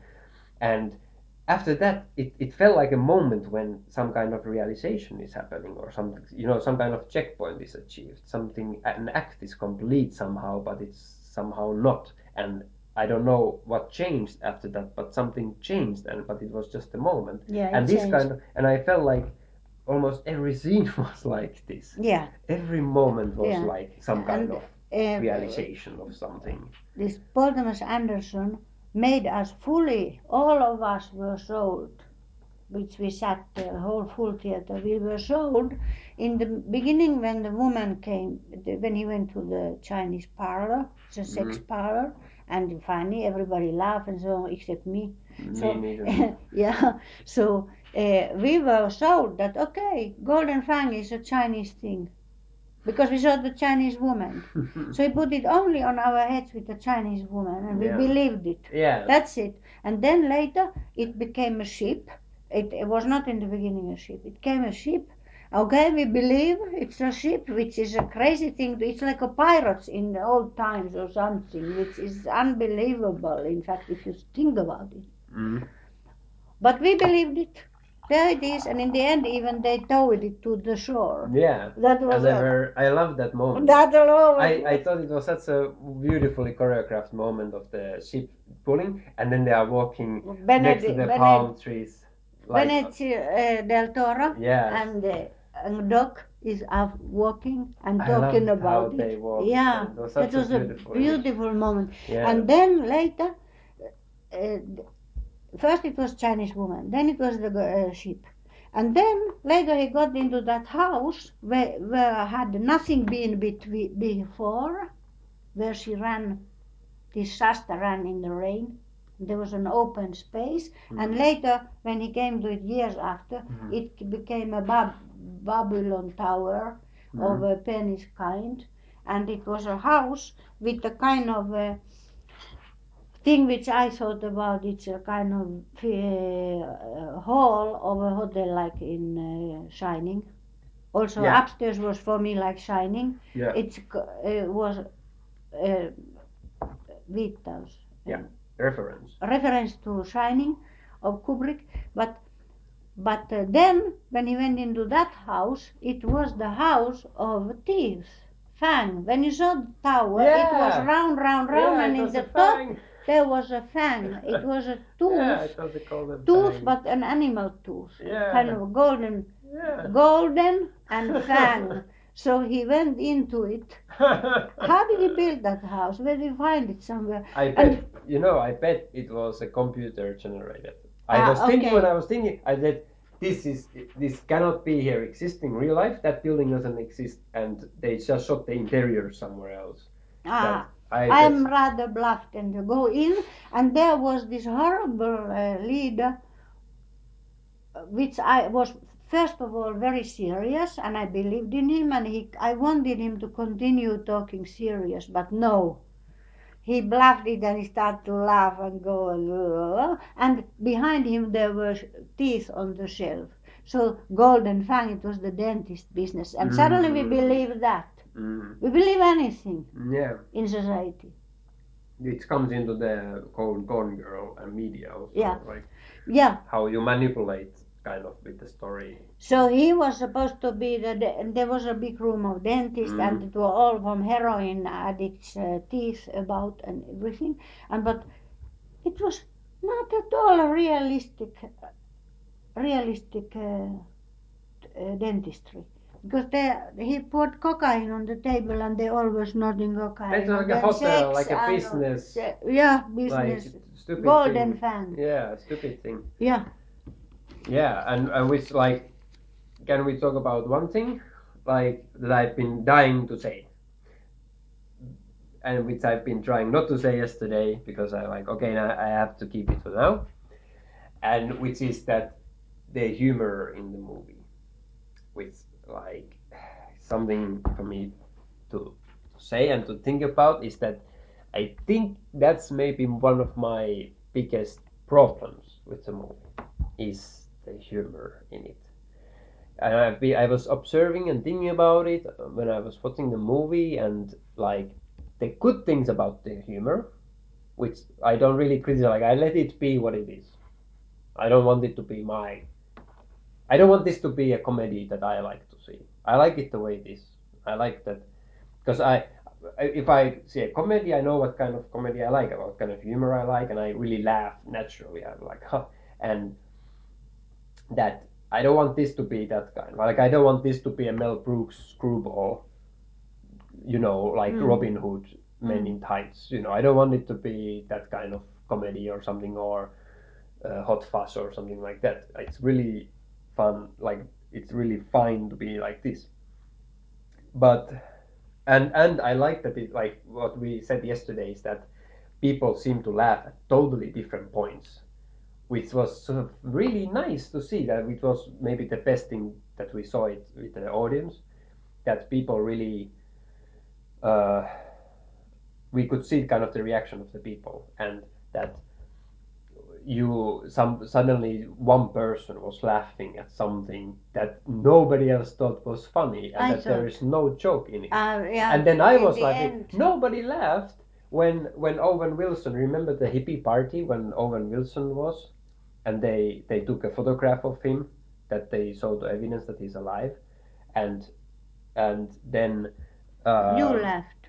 and then he's coming to the table, like everybody comes to eat pizza on the table, and the hippies come to the table, and we just see a glimpse of it. I love it that we see a glimpse of it, and just that, because of that glimpse of that setting, I laughed, because Yeah, you laughed. it's Leonardo da Vinci's Last Supper, Supper. that they took it, and I loved it that it was hippies with the pizza, Yeah. and it was a glimpse, and nobody laughed. I thought it's amazing. I I was thought so it was- amazed that I did not react. It was like, yeah, funniest moment. Yeah, it for was me. fun. It was Later really fun. also, they showed it again as a picture. Yeah, and it was For again. second. Yeah, it was again the Last Supper. It To was be sure. perfect. And did you image notice of the Last that Supper. when he went out of that asylum, or Yeah. into the asylum, there were two white characters like Jesus walking in Yeah. front of the door, Yeah. sudden, by I loved purpose. I loved it also. It was so funny. And it was on mental asylum. Yeah. Yeah, and it was like a cold, and I loved like the doc, like the mental asylum, and the doc, like they showed the movies, and they're like showing 24-hour of the same guy and the same actor movies, which are about American anti-communistic American movies. Yeah, It was really funny, and then the thing that he said, that it's not Nazi's mark on the Nazi guy's face. It's a Hindu mark, and it says positivity, and good fortune and all this stuff. It is true. It was really funny, but it's this. But the man looked Nazi. Yeah, it looked like much. Yeah, it didn't look peaceful. Again, we are associated with. Like we believe that he's a Nazi, but maybe he's really a Hindu But side. it proved that he was not. You start to kill this dog like crazy. And he belonged into Aryan. A motorcycle Aryan, which Mickey Wolfman was involved with. He was with them all the time. Yeah, that was weird. Like, I would love to go more and more into exploring the plot details. I had a feeling. Yeah, exactly. But no, I liked very much that Paul Thomas Anderson has made his own idea of society, what society is. Yeah. It's so, we can be thankful for it. Yeah, like,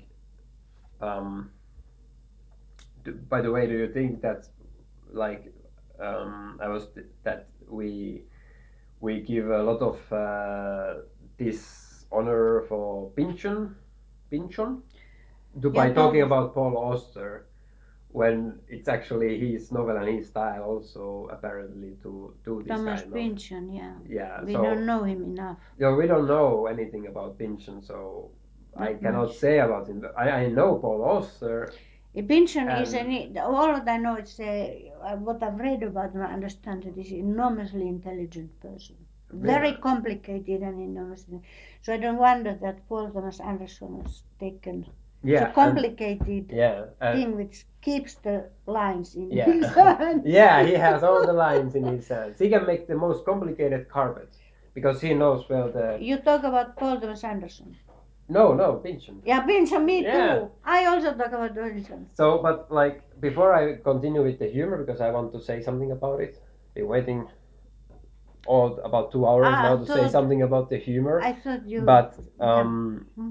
I wanted to say that like in that sense, like I don't think that it's totally pointless the plot not to analyze it or to think about it like that like in the same way like if just because it's challenging like Joyce or Proust. Proust that with who intentionally make really complex stories that you are really hard to follow. I think not. I think it's easy, like it's so pleasure. Yeah, but it's like they are known uh, in art culture as being As complicated. difficult, yeah. They Yeah, are and that known as. you it's hard to Yeah. follow just like this is now. It was Yeah, hard to yeah, follow. yeah. So but those books it's like it's interesting to go into it and to think about it if you have the energy to observe it like to try to make sense out of like what is the connection of the characters and what happens behind it like Joyce has endless like apparently endless like material to go into for people to think about it more and more and I think like when I was watching Inner Vices that I could see this movie endlessly and think about more and more and more of these details of the movie. I loved every detail of the Yeah. movie. I loved when, like you said, that he was grabbing the branches and Yeah. throwing to the Oh. car. I love Oh. this moment that Yeah. that And the heroin all full the car with package of heroin, which he should have been in all reason, crazy, upset that it's coming here. was And really so he cool took the about it. branches and I He love was angry about something that else. mulch which he was spreading from the roots. Yeah. Oh, that And was a you good know what was moment. another nice deal that I loved? I was totally like filling my heart with is the mental asylum name is these two lines and then the name goes like it has it's like it's the name on top of the building and then the line I'm trying to describe it to the audience so it's straight and then in the middle it goes into an arc Yeah, like an a upper arc wave. and the text align with an arc and I was thinking that in that moment that like how my mind started to work when I was watching is I was started to think why is it that all the mental or this kind of camps they have the name like that like in Batman comics or there's the Arkham Asylum uh, Not uh, straight. it's not straight it's an arc also the The Arkham twisted Asylum mind. and then if I remember or know that that Auschwitz also has that Yes. in the beginning. Arbeit Why? macht Yeah, frei. there's something. I was thinking that that's really interesting. Why that text has to It go is to a an arc, twisted mind. and I love that it was in the film. Like I started to think that is there some kind of Kubrick element in Paul Thomas Anderson that it had to have an arc. He has a Kubrick element. Yeah, there is something There's, like. there's definitely something and not only something. The more of an. He's a new Kubrick. I mean, we can be happy that there's somebody like that. And Phoenix is born to be instead of Philip Seymour Hoffman, who had the talent. Yeah. And so now we have him. But Like yeah. okay. So the funny. So the funny like which comes into the acting also like Shasta is shit. Shasta shit. And people seem to like her the best. It's like she's the great actress of the It's movie. bluff. I didn't think that much of Joaquin her. Phoenix is the best. Joaquin Phoenix. What did you like about Brolin? Oh, great. I loved him. Yeah, he was Oh, great. it was perfect in his thing. It was a match for Joaquin Phoenix, which needed a match. Yeah, they were really Benicio good del with Toro each also other. helped him, but this was a match. What about Renee Witherspoon? No, this I don't understand in the whole film, but then I have to see it again, and it's wrong for me to talk before 2 weeks have passed. Mm. Then the thing has said to me, but now it hasn't said. Reese Witherspoon. Yeah, I didn't think It was that obviously old flame of his, of old love. much. See, a kind of woman who is correct in society with correct grammar. He obviously had been hippie before and hair up, everything good now. But so what? Yeah, and I think like What was the purpose of it? But what was the purpose of most of it? yeah, but then we again we get What about the it's funny? yeah, it's really hard to get into it, but like which kind of goes into it that I think okay, so the humor of the movie uh sometimes I laughed and sometimes I didn't. Like I was like, this is a funny moment, and I really laughed. And then I was like, this is like pretentious joke. This is stupid joke, and this is like obvious joke, and this is like kind of set up joke That's how that I it felt doesn't too. pay off. Yeah. Like, and I was starting to think that why, what is like the what am I laughing at, and what I'm not laughing at, and I started to kind of observe that I'm laughing at Joaquin Phoenix. I'm not laughing at Paul Thomas Anderson.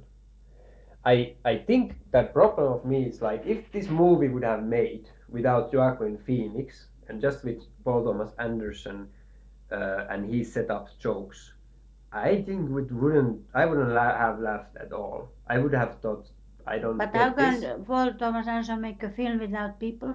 I felt like he made that with Adam Sandler in Punch Drunk Love. This I have seen it, but I don't remember And it. and this is his example of comedy, like because he makes really heavy drama movies that are serious, Yeah, and there is heavy not drama. really laughing in them, not really jokes in them. And Bunch Glove was like his comedy, and I remember watching it, and I don't get it. I don't get. Yeah, I don't get it either. I really am not. I'm not in the same level with him with the jokes. Yeah. I think it was an interesting movie visually and the atmosphere in it, Yeah. the experimentation of how the movie is made. Yeah. But the humor, I don't get it. I'm not laughing. It's not for me. And and what you said about that, like he made a movie without acting. I feel like that with Adam Sandler in it. I feel like he's not in it. Like I don't. I'm not laughing at him. Like that's like and that's how I feel like in this movie. It's like every time I laughed, it was when Joaquin Phoenix is acting and making it funny. You know, like he makes things so funny by his character and his acting, and that the situation just becomes really funny because of the characters and how and especially Phoenix, and that's funny. And but then when Paul Thomas Anderson sets up a joke, you know, like with the script or with the scene, that how he directs it and he's setting it up, that here's a joke, and then he creates the joke. Yeah. Like I don't think it's funny. I think it's really stupid or Yeah, really yeah. like okay, that was Yeah, it's easy. not worth You know, like I really like. I think, in my opinion, he doesn't know how to make comedy. I don't. In my opinion, Paul Thomas Anderson only knows how to make drama. But he But knows he to make doesn't- comedy without making comedy. No, I think Phoenix. Phoenix made the comedy. Nee, Phoenix knows how to make things So funny. is it dependent on those actors? Yeah, and he shouldn't direct any comedy. Like he should just let the actors act the comedy, and he shouldn't really set up anything. He shouldn't like he's I think his influence on how to direct the He's scene. talented to make I'm not social comments. I'm not following with him in jokes and that and for like a good and another good example of like the how it really fails like with casting also is that golden fang scene in the building. It was so stupid in my opinion. The I don't really I when when the actor the cocaine sniffing guy came, I was thinking Eric Idle, but it's not Eric Idle. But now I cannot think any other name than Eric Idle. It's the American comedy who I liked in Three Amigos, the great John Landis film. He was so fantastic in it. But whenever I see him nowadays in films, he's really not funny. I think it's very sad seeing him in films nowadays. Sad. And in this film, like I just felt so sad. Yeah. I wasn't laughing. I was like, please don't come into this movie. Just leave and don't be part of this He film. was a character like that. Don't be. No, I think it was the actor just. The actor didn't act well. No, like he didn't know how to make it funny. He didn't know. Was he supposed to be funny? He was supposed to be funny. How do you know? Because everybody was laughing. It was like a that's joke. That's how we know. Well, of course not, but it's obvious that it was meant to be funny. Like it was like I was feeling like this is now supposed to be the American Hustle, Wolf of Wall Street crazy moment when we are sniffing cocaine and we are going crazy. I didn't think it's funny at all, but I thought it's part of the film. Yeah, because we were bluffed to Golden Fang. Yeah, that's how it also, actually it was works in some ways. Not funny to go into that room full of dentist people fixing their teeth. Yeah. In a rows. I don't know if that was supposed to be funny.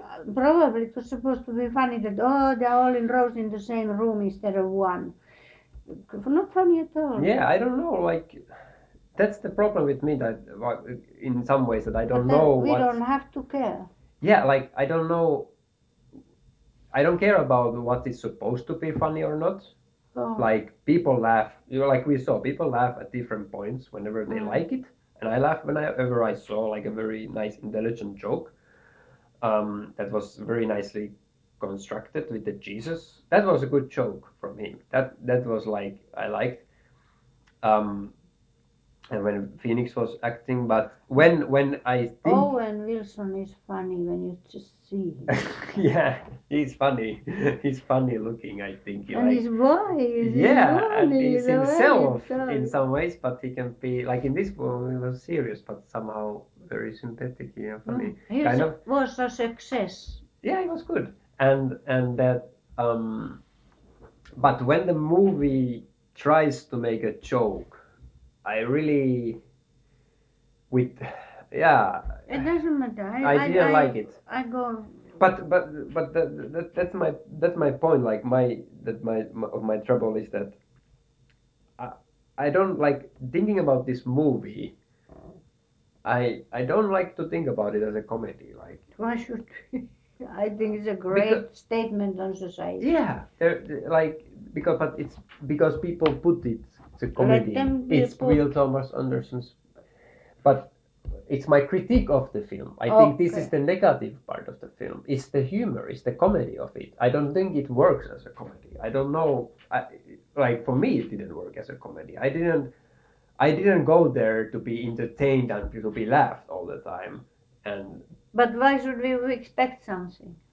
We don't expect anything. No, but I didn't expect that from it. We expect to see art. Yeah, but that was my conclusion of how I saw it. Was that this is supposed to be funny, but it's not. And Paul Thomas Anderson doesn't know how to make comedy. I see your point. Yeah. So, I enjoyed these layers of references to all kinds of films. I enjoyed that enormously. Yeah. That was really good. And one thing I have to say here, which I said already yesterday, because I have to say it, is that reference to Chinatown, Roman Polanski. Yeah. because in the end when they moved the marijuana, no, the heroin packages from the car to car, and the woman and the girl was standing from behind.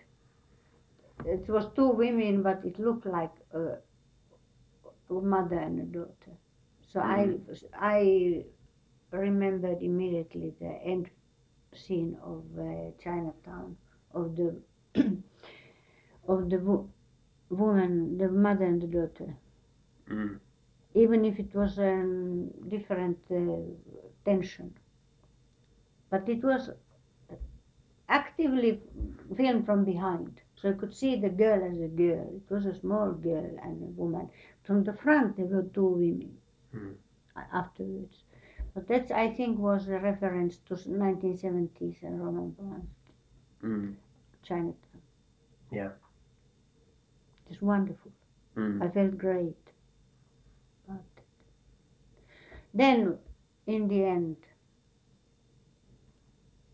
I want to say about the end, because all this film, it was an enormously long film. Yeah. And surprise after surprise happening. And it started with the scene from between two houses and the sea, like California to the sea. That you see the sea. See the sea. So in the end you see the same sea. You see the sea. That's what I think when we are supposed to ourselves to see the sea. What is to see. So I think it was wonderful ending. I was all the time wondering, and it was so long, that how is he going to end this?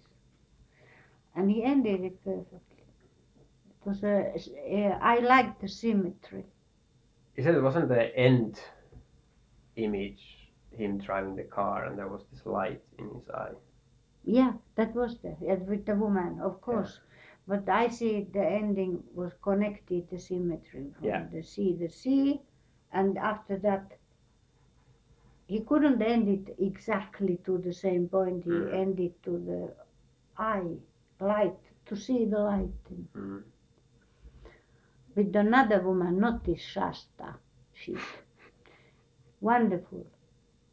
Wasn't it Shasta in the end? No. No, it was. Because he referred to it as saying that this doesn't mean that we are now together. No, there was another woman in the end, I think. And see, this is also something. Maybe it was, but maybe it's not. They looked very much alike. But I like the other woman very much, the one he had nowadays. Jana Nilsson, she was really nice. I think that was the woman he was driving with. At least in one point he was driving with her. Yeah. But how do you know this Jana Newton? I listen to her music. Oh, I don't know. She's a folk artist, like with a harp. Oh, I don't know at all.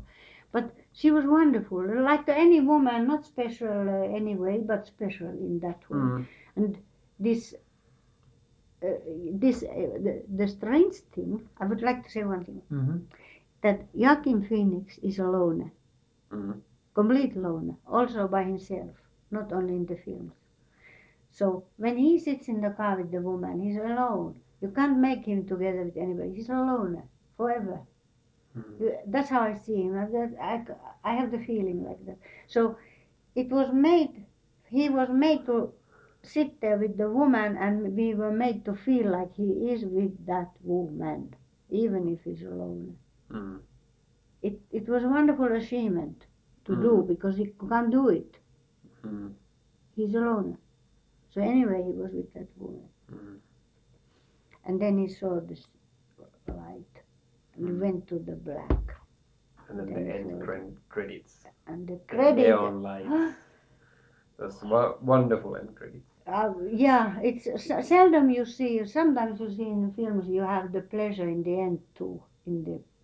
Instead of I love all the roles of names and everything always, but almost always.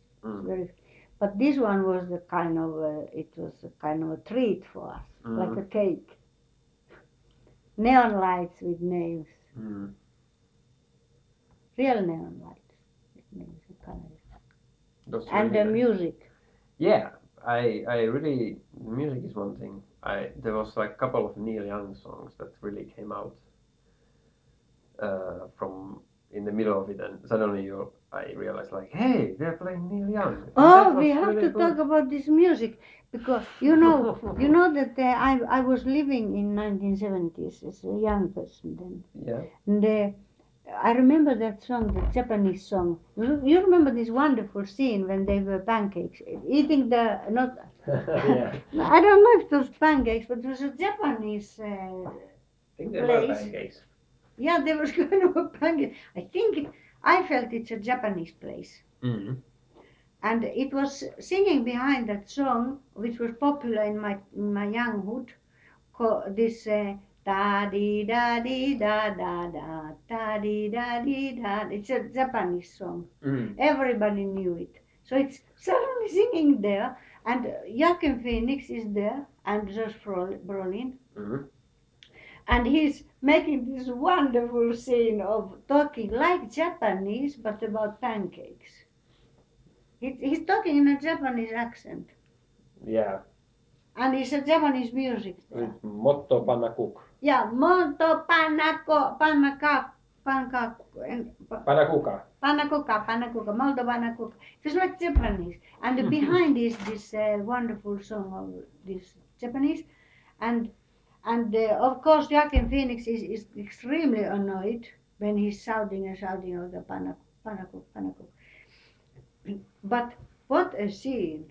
Mm. And it was done from here behind under the table, like from behind the table to up. Also, you saw that? Yeah. Not in a bland. There was a lot of scenes that were shot under like From very under. low angle. From a normal bourgeois person, no, a grass smoking person or somebody, from under to the up. Yeah. So people are either like kind of looking up or down. Yeah. So the music was very important in that film. Many Neil Young and all that, and the Japanese Mm. and the end also when the titles were. Why did the people leave? Yeah, there was so people are so hurried to leave and not enjoy the titles. And it was such a nice thing. Such a pleasure towards the end, the titles and the music. It's too rare. Mm. Rare. Okay, but I think yeah, of course there's so many things to talk about it, but I think that was kind of all that. And this is too early even now. To kind of all the things that we wanted to say about it, or for now think about. Would you recommend it to people to go and see? If you would like other people would you would meet somebody on the street and then would you recommend this movie? Say like you should go and see Inherent Vice. This reminds me, I remember when we were in Tel Aviv with Uri, and I was walking, and Uri met an old army chap of his, and this army chap said to him that go and see Chinatown. And we went to see Chinatown, and it was wonderful. So I do the same here. Yeah, ties in quite nicely. You never know. Mm.